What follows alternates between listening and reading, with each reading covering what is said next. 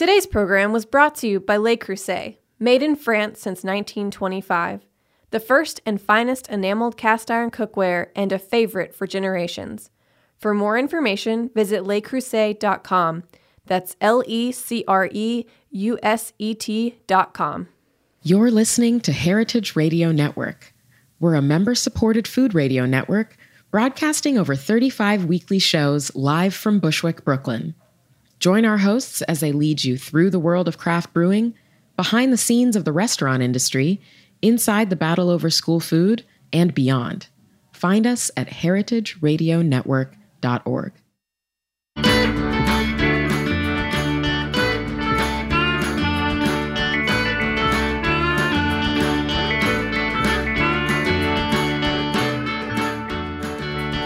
Welcome to Feast Your Ears. I'm Harry Rosenblum, and I love to talk with people about what they do and how it influences their personal food stories.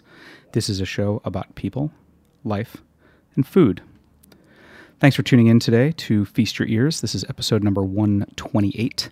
If you're just tuning in for the first time, all of the previous episodes can be found in the archives at heritageradionetwork.org. I'm really thankful for listeners like you, not just in this time of thanks, but always. And I would love it if you'd leave me a review wherever you find this podcast. It's available on Stitcher, on Spotify, on the internet, pretty much everywhere you can find it. Today's theme is the four seasons: winter, spring, summer, fall.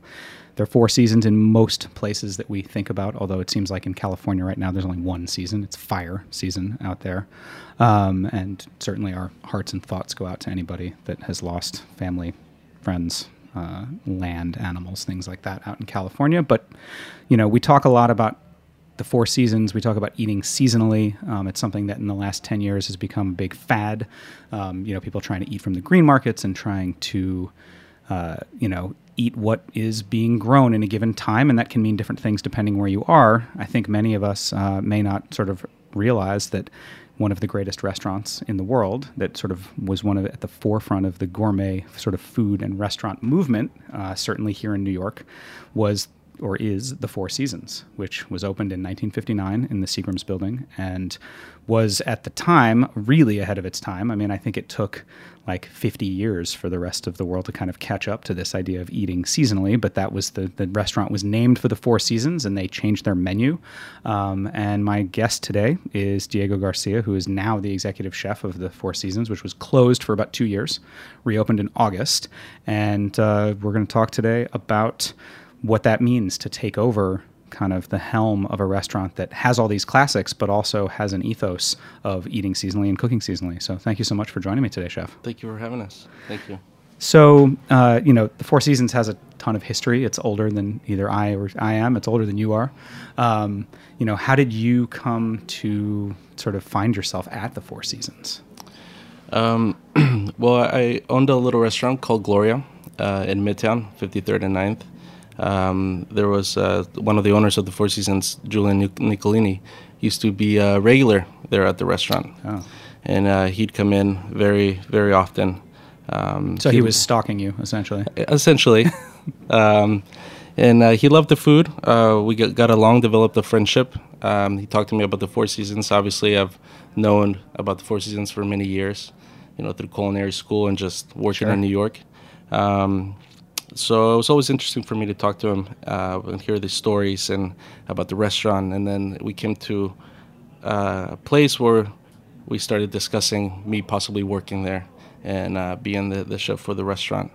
And one thing led to the other, and here we are now. I mean, I think it is an amazing story in that the restaurant was in the same place for, almost 50 years. Well, no, for more than 50 years. More than 50 years. More than 50 years, almost 60 years.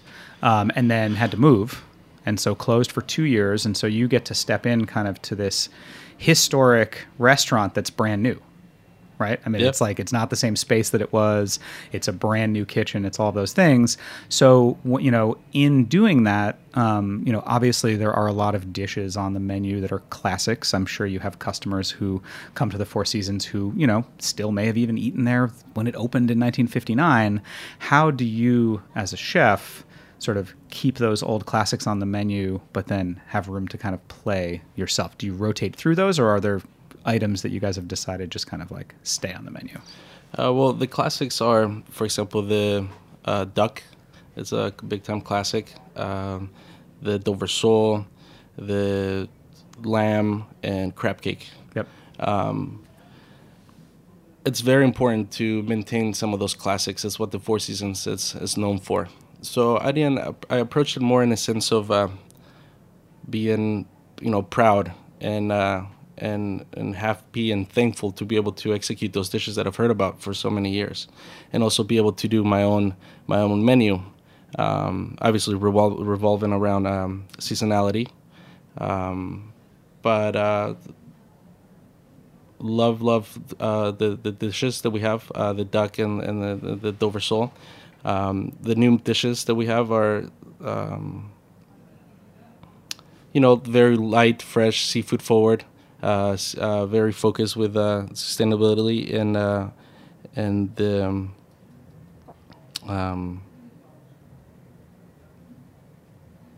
seasonality. Sorry. Sure. Like I see there's like the snapper with grilled fall vegetables on the menu. I assume that's an addition of yours. Yes, it is. So the majority of the menu it's my own, besides the dishes I just mentioned. Sure. Right. Yeah. And those are called out. I mean, there's like the Four Seasons steak tartare. Obviously, that's a dish that may well have been on the menu now for 60 years. A long time, almost, yeah. Do you guys have anything big planned for next year, it being the 60th anniversary?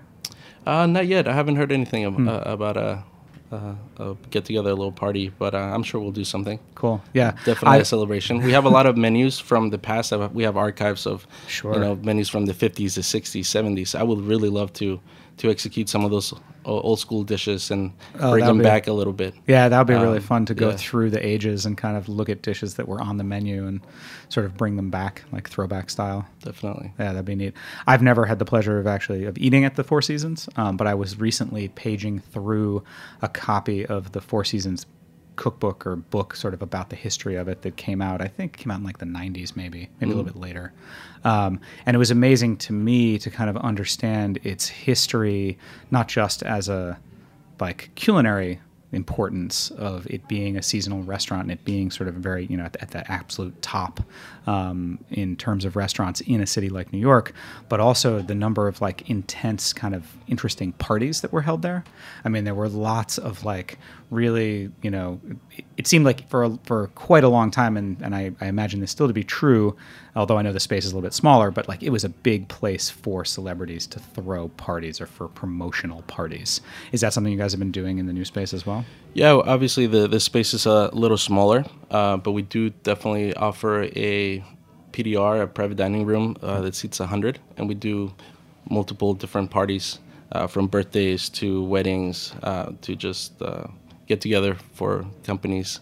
Now, are you running that space out of the same kitchen as the rest No, of the there's restaurant? there's two kitchens there. We have the main kitchen that we do the a la carte menu, and then there's a kitchen upstairs just designated to do the private dining. Got it. It'd be very difficult to do That's why both. that was why I asked. I mean, obviously, with a brand new space, it's much easier to think about those things, right? I mean, I've seen lots of restaurants, even like Roberta's, where we're sitting today, that's grown organically over the years and didn't necessarily plan to have, this whole seating area that we're looking out on wasn't here when this restaurant opened. So they haven't made their kitchen any bigger, but they've added like 50 seats. So like sort of how do you manage that in a restaurant? Tell me a little bit about growing up. Did you cook seasonally? Did your family eat seasonally when you were a kid? Yeah, big time. I grew up I was born in Mexico, the Cio Cortez area, in a little town called Puerto Peñasco, also known in English as Rocky Point. It's a fisherman's town. Some of my earliest memories are waking up. I lived in this little hill, the only hill in the town. And you run down, we'd go down at 5 a.m. with my mom and take a bunch of vinegar and pour it over the rocks, and this octopus would come out. And so wait, explain that to me. So are they attracted to vinegar? No, they just, I think it's a little painful for them. So they try to get out of the little burrows that they have to try to escape. So you just kind of grab them and we take them home and cook them. We did a lot of climbing, a lot of fishing. So we lived off the ocean. During that time, there was hard times for our family financially, but we ate like kings. I mean, I think I had the best. I mean, that food access in to a the kid. ocean is amazing. And especially as a kid, I mean, when I was a kid, we spent a lot of time on the coast of Maine. And starting from a young age, 7, 8 years old, I would go down to the dock in the morning with a fishing rod at sunrise Right. and catch some fish and then come back to the house and cook them for breakfast. You definitely develop a sense of appreciation and understanding to, number one, the work that it goes into catching fish or farming or Sure. growing a cow, raising a cow. But it was a really, really cool experience. We also owned a little restaurant in that town that was also seafood focused. So I was always in and out of the kitchen trying to help as much as possible. So you went into the family business. Yes, I was in denial for a long time, but I decided to go with it. Yeah, I mean, I think that's, it's amazing to have access to that fresh seafood. And so now, you're in a place where you're having to order that seafood. So what are some of the things that you, I guess, are careful about in your seafood sourcing, or what are like important questions for you to ask your sources when you're, say, ordering that snapper for that dish or ordering the sole? Well, first, I'd like to talk about it. We have a gentleman, Patricio is his name, and he's our seafood buyer. He goes out to the market and buys everything himself. So every spec we give him, he'll find it exactly for us. If I need like a 3-pound Dover fluke, he'll find it no problem. So we definitely like to stay within season seafood and try to buy from small fishermen, small companies and boats. There's also a relationship that the Four Seasons has had for many, many years. Sure. So a big part of that too is me, coming into a place like the Four Seasons. I can't just change everything. Right. I have to adjust to this history, to this relationships that have been in place for many years. But definitely sustainable. Try to stay local, like I said, and within season. Big thing that we ask is the method of catching, which doesn't happen often with the fishermen we buy from. Patrolling, it's a big thing that I like to stay away from, that only big boats do. Yeah. So we don't have much of a problem with that, and we always get the best product. So Cool. Was the menu at the Four Seasons as fish heavy in the past? it was not. Okay. Yeah, it hasn't been very... that's something that I really appreciate Julian and Alex allowing me to do. I love seafood. Gloria was an old seafood restaurant. So, the only thing they did ask from me was to keep some of those dishes that we spoke about earlier, Sure. the classics. Yep. But I could do essentially anything. I had free reign, so I definitely wanted to keep it seafood focused. And also just to bring awareness, I think I have a little bit of a responsibility at the Four Seasons and to bring some fish that is not as popular or known. And a lot of chefs are not willing to take that gamble. Right. Especially at the level. Especially at that like level, the Four Seasons, yeah. because not that they can execute it or that it's just people I don't think are aware or know which types of fish, like a skate, for example. It's becoming a lot more popular, but I remember even 5-7 years ago, nobody had skate on the menu. Yep. A lot of people are not aware of the different types of fish that Sure. I mean, might like, be able to I'm offer. looking at the menu right now, and, I love squid. Right. But I feel like I would not have expected to find squid on the menu at a place like the Four Seasons. Exactly. So I think I think that definitely speaks to your influence on the menu, which I think is really cool. How often do you change the dishes? I mean, is there like a delineated like season? Like, do you guys announce a fall menu and a winter menu, or do you just kind of rotate things in as it happens? We do. We rotate the menu every season, but obviously it's dictated by Mother Nature. Right. Just because the calendar says fall starts this day doesn't mean we change everything completely. So, Sure. We just listen. Yep. And we go to the green market and we see what's available. And slowly but surely we'll change dishes as produce becomes available, and same with seafood. And we take it from there. I think it's about around a period of a week to 2 weeks to change the menu completely. Sure. But once that happens, it's fairly easy rotation. Yeah. So I assume you'll have some, like, what's on here now feels very fall to me, so I assume you'll have some changes coming as it gets colder. Definitely. Moving into December and January. As far as feedback from longtime customers? Like, I assume, I assume with the reopening in August, it probably must have been a flood of people coming who had been there before. What kind of things were you hearing from longtime customers? Big time was, can we get the cream spinach back on the menu? Or like sides. But no, everybody loves the food. I've heard from multiple customers that it's the best the food's ever been. Nice. So it feels good to hear that. Also, I hear a lot about, for example, the squid and the skate, how they've never heard of that type of fish before and how delicious it was. And being able to venture out beyond just what they're used to having at the Four Seasons. Yeah. So the whole idea is to, create this environment where people feel confident enough to take a gamble to maybe, because you're spending money for us to prepare your food, to be able to order a dish and know that it'll be prepared and executed properly and deliciously for you, whether or not you know what it is exactly or how it tastes like. Well, and then on the consumer end, I mean, having the comfort in the space and the, and the confidence in you and the restaurant to say, you know what, it is expensive and I've never heard of this before, but I'm going to try it because this is the right place, right? Exactly. To do that. I do find it interesting. I found myself thinking when you were talking about, your fish sourcing and sourcing from the green market and these sort of long-standing relationships that the Four Seasons has, that, looking at this menu, I read it and I think, oh, that's great. Grilled fall vegetables like salmon ceviche, the pistachio-crusted rack of lamb is one of those things that is obviously a very old, that's one of the classics, but it also feels very new to me. And at the same time, I think about what was the sourcing like for this stuff in the 1960s. I mean, talk about stuff that we take for granted, right? That you can get in the supermarket, you can get a dozen different kinds of extra virgin olive oil in 2018. Right. In 1960, there was not any, right? And so that's very interesting to me to understand sort of if there are people who've been eating there in the 60s and the 70s and the 80s and the 90s and the thousands and now sort of how has the food changed but also stayed the same? And it seems to me like your job is probably easier to a certain extent because the quality of food that's available is better.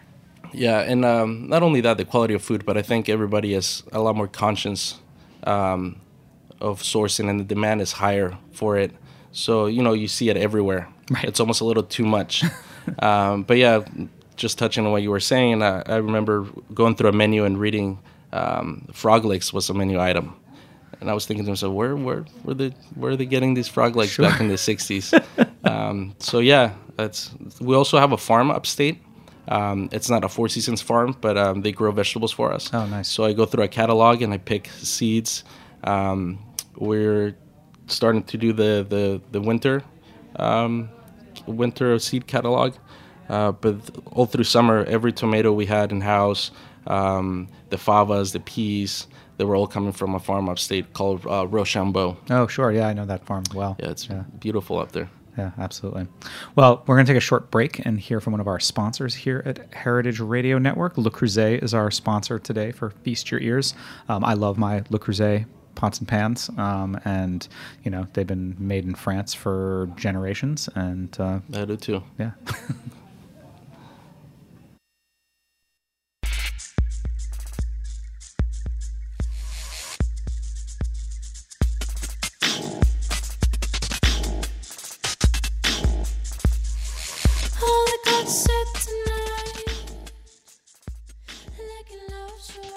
Today's program was brought to you by Le Creuset, the first to pioneer colorful enameled cookware over 90 years ago. They've been a favorite for generations through the meals and memories the cookware creates and the style it expresses. My name is Kat Johnson. I'm the Communications Director at Heritage Radio Network. When I'm not making food radio, I'm making food, and my favorite cookware is the 8-quart marine blue Dutch oven that never leaves my stovetop. Before we got our Le Creuset, the cookware we used most often was an antique Griswold cast iron pan. It didn't take long for me to realize how much I'd been missing enamel cast iron in my life. Le Creuset has the superior heat retention of cast iron, but paired with the unparalleled performance and ease of enamel. That means delicious food with easy cleanup. Head to lecreuset.com/HRN, that's LECREUSET.com/HRN, to see all the new products and amazing holiday gift deals. HRN listeners will get 20% off the new Le Creuset cookbook with the code HRN. It's alright. Strip away my Welcome back to Feast Your Ears. If you're just tuning in, I'm in the studio today with Chef Diego Garcia, who is the executive chef of the Four Seasons. I would encourage you, as I would like to check out the Four Seasons. I think sometimes in the kind of hipper, younger restaurant world where we have Michelin stars going to restaurants that have opened in what used to be unlikely places like Gowanus or Bushwick, I think people kind of stay away from some of the kind of, the grand old restaurants. But if you tune in, or if you've listened to the first half of this show, you can tell that Diego's really taken the restaurant, and while keeping some old classics on the menu that are worth trying, has brought his own great dishes and his own seafood kind of into things. I wanted to ask you, Chef, about staff. So, the restaurant was closed for 2 years. Do you have any staff who worked in the old space, or is it a complete turnover? The majority of the staff worked at the old space. Oh, wow. A lot of the cooks are from the previous restaurant, which, to me was a blessing, really. There's a lot of regulars, right? They come in and they want very specific items. Sure. Or there's a specific salad that they've had for many, many years. Right. So for me to try to recreate that would be challenging and probably not consistent enough to what the customer wanted. Right. It's institutional knowledge, right? They've been in that kitchen for a long time. They've been so much help. That's amazing. And it's made my job a lot easier. Executing, and it's important for me to go in there and not have an ego, and just because I'm a chef doesn't go like this, right? I was willing to listen from the past and how they executed different items and dishes, and I learned a lot from them. So it was very, very important for the transition to happen. And also we have new cooks they feel the same way. They look at these guys kind of as mentors and leaders in the kitchen who've been doing this for 20 years, cooking at that level and working under pressure and getting down to those small details, right, that a young cook strives to shoot for. So it's been a great experience, absolutely, with Awesome. the old crew.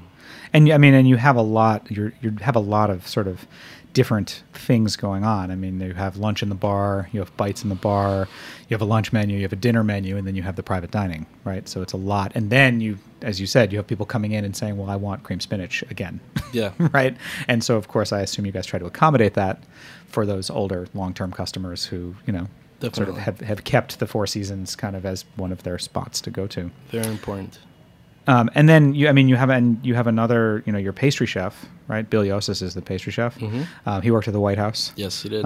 So that's a pretty, you've got a pretty star team over there. Yeah, he's great. I love listening to his stories, and Chef Bill is my go-to for advice, not just in life and cooking. Or he's essentially been a mentor to me. Did you know him before? I did not know him before. He's so easygoing and low maintenance and incredibly intelligent.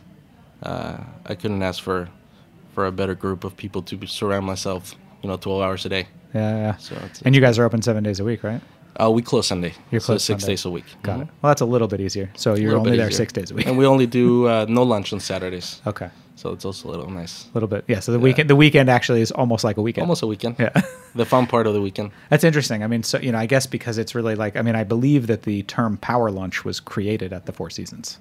The idea that people, in business would go out for a big important meeting. I think that phrase was coined at the Four Seasons. Yeah, the power lunch was definitely created at the Four Seasons, but nowadays we like to not just stay within that category, Sure, right? yeah. And offer a lot more. We have a prefix menu that you can come in and have at the bar for lunch. And it's not just for business executives to do their business meals and spend this large amount of money. And we're open. The doors are open for Right. everybody and anybody. And now with a slightly smaller dining room, are you finding? I mean, is it packed every night? Are there available reservations? Like how busy is it? It's fairly busy. Yeah, I figured. Since that restaurant is the Four Seasons, it's there's a lot of businessmen that come in for lunch. So lunch is sometimes we do the same amount of covers for lunch as we do for dinner. Wow. And we do it within an hour. That's just amazing. because it's Yeah. the hour break, right? Sure. Between noon to 1 o'clock, 1:30. So a lot of these offices come in and have lunch with us. Dinner, it's steady and well spread out. So it doesn't ever feel like super incredibly hard in the kitchen. Yeah. It's That's amazing. I can't think of another like very high-end fine dining restaurant where I would imagine that lunch would be as busy or busier than dinner. yeah, it depends on the day, Yeah. but it's definitely possible. What kind of new dishes do you have coming up on the menu? Working on a pasta dish. We want to do a mushroom ravioli. Oh, yeah. I like working with pasta, and I haven't had a chance to do it previously in other restaurants. So that's just a little personal thing that I have going on to get better at that skill. There's also, we're going to have halibut on the menu, which we have halibut now, but it'll be a pot au feu, a little more brothy, Yeah. truffle juice. It's equal parts veal stock and mushroom stock, finished with a little bit of truffle juice. With halibut. Oh, wow. That sounds Yeah. like such a great winter dish. I just tried it last week. It's gonna be amazing. Oh, wow. And probably do a lobster. I'm excited for a lobster with a bisque, classic bisque. Keep it simple, nice and fresh, clean flavors. We do all the sauces tableside. A big part of the Four Seasons is our sauce program. Working at Le Bernardin, I number one understood how to cook fish and how to treat it, obviously, right? But a big part of Le Bernardin also is their sauces, and I developed a passion for sauces. It's a big part of the dish. It's kind of the copper to electricity, essentially. Sure. So we're huge on sauces. Sometimes the protein might stay the same because some fish do stay in season for more than just the season. So the sauce will dictate. In winter we make a little more thicker sauce. The summer it'll be more of a broth, a little lighter, maybe lemon butter. So play around with it. Yeah, and I mean, I think, and then that really, that allows you, I think, actually to even play around more, right? Because you're not having to create an entire new dish. You're just trying to adjust a sauce and make a perfect sauce for that. Yeah, there's actually times where I think of a sauce and create a sauce, and we'll work the dish around that sauce. Yeah. I think other people look at it in the sense of like, all right, you have the protein, let's create a sauce and a starch and a garnish for this protein. Sometimes we approach it via the sauce. Yeah. So I don't know how much about how your kitchen works and what your actual role in the kitchen is now, but I'm curious to know if there's anything that when you were running Gloria that you used to get to do in the kitchen, or when you worked at Le Bernardin that you don't anymore because you're now the head. Butchering. I love butchering. It's my form of meditation. Sure. My girlfriend is a yoga instructor. She meditates all the time. She always tries to get me to meditate, and I just don't have the patience to sit there and meditate. But I explained to her that fishing is my form of meditation. I really enjoyed doing it, and I do miss it. So whenever I have a chance, I try to get in there and butcher some fish. Right. But having the time, I imagine. Yeah, having the time it's a little more difficult. Because you're here talking to me instead of... Right. There's so much going on in the restaurant. Right. Of course. Pretty amazing.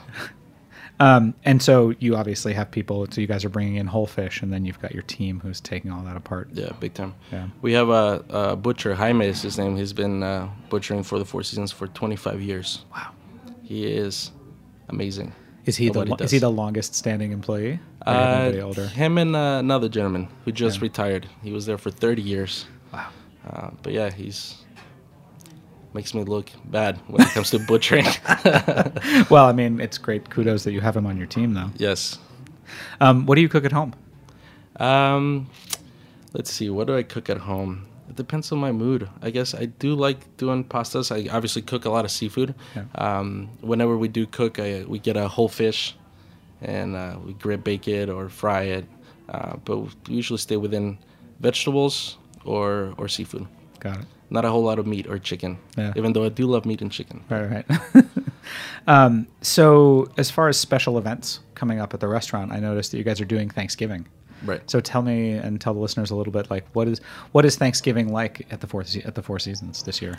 Well, this Thanksgiving is obviously my first time around, Sure. right? But definitely want to create that environment of Thanksgiving. Obviously, as simple as it sounds, we're gonna offer some of our regular menu items, and also do the Thanksgiving dinner. So you have a choice to, if you want to have tuna carpaccio, you can have it as your appetizer and then go into turkey and mashed potatoes. So you can create your own little Thanksgiving. I feel like the regulars love going there because they get to see a lot of the people that they've met at the Four Seasons, friendships that have probably developed over the years of just running into each other and dining. So I hear that a lot, that feedback quite a bit. And it sounds like it's a big family feel. Yeah. Everybody knows each other. Sure. Everybody's happy to be there. Right. I guess if And- that's what your family does, right? I mean, some families go to the mountains, some families go to certain relatives, and there must be people now, almost 60 years, they go to the Four Seasons. Right. When we were about to open the restaurant, probably a little bit prior to that, maybe March, we were receiving emails about Thanksgiving. Wow. Even before we were open. Just to make sure you were Just doing to make it. sure we were doing it. So there's people that have been going there for 20 years, 25 years doing Thanksgiving at the Four Seasons. So it's definitely a thing, Do you have any sort of fish dishes that you're going to put on the menu for Thanksgiving? I mean, obviously, growing up in Mexico, Thanksgiving wasn't really a thing, right? So, Right. We're playing around with the idea. The menu's not completely set yet, but I do like the idea of, since we have a duck and it's shareable, right? It's for 2 or 3. Why not have a fish as well? Yeah. Like a whole snapper or Sure. a turbo. Yep.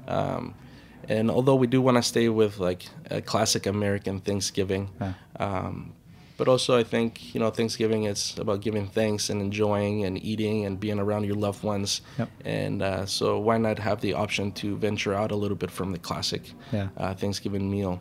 And so, you have options. yeah, oysters were always big when Yeah, I was oysters. a kid Yeah. at Thanksgiving. Not just in stuffing, but like Yeah, we we- almost always had oysters on the half shell Right at now we have Thanksgiving. these amazing oysters from Huntington Bay in Prince Edward Island. They're wild oysters. Wow. Nobody else has them here in New York City. They're unique, silky, briny, but just the right amount of brininess. If you're a person that doesn't love oysters, Right. but can handle it just because your friends are also eating it, Right. You'll probably like these. There's great. Cool. Come Any and try other? I mean, I assume you guys do Christmas? We'll do Christmas dinner, Got it. but we're closed Christmas Day. Close Christmas Day. Nice. And then New Year's, I imagine, is a big party. New Year's will be a pretty big party. Yeah. Very cool. Anything else coming up? Anything else you want to mention as we close out the show? No. Cool. Well, thank you so much for joining me today on Thank Feast you. Your Ears. It was really fun, and I hope to get in to try some of your menu items and maybe some of the classics. Please do. I Yeah. hope to see you soon. Thank Awesome. you. Thanks so much. Thanks, everybody, for listening to Feast Your Ears today. I want to make sure I mention that tickets are now on sale for Winter in the Garden, which is Heritage Radio Network's holiday party. We are supported by listeners like you. And so if you want to come and party with me and party with Matt, our engineer, and party with Katie, the executive director, and everybody else here at HRN and all the other hosts, it's going to be awesome. I am doing a ceviche. I just sat here with Chef Diego talking about fish. I'm going to do a ceviche, collaborating with Lena Diaz, who is the butcher and fishmonger at Green Grape Provisions.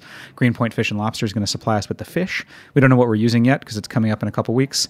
But please go to heritageradionetwork.org/gala, Gala, and pick up some tickets and come out. It's going to be awesome. I hear there's going to be an ice luge and some other really fun stuff. And if you did, in fact, like this show, please take a moment to rate and review it. And you can reach out to me if you have any questions, harry@thebrooklynkitchen.com. You can follow me on Instagram @thefoodballer. Talk to you next week.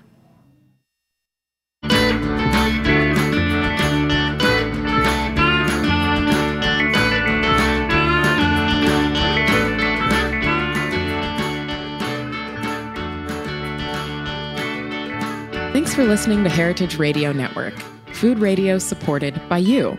For our freshest content and to hear about exclusive events, subscribe to our newsletter. Enter your email at the bottom of our website, heritageradionetwork.org.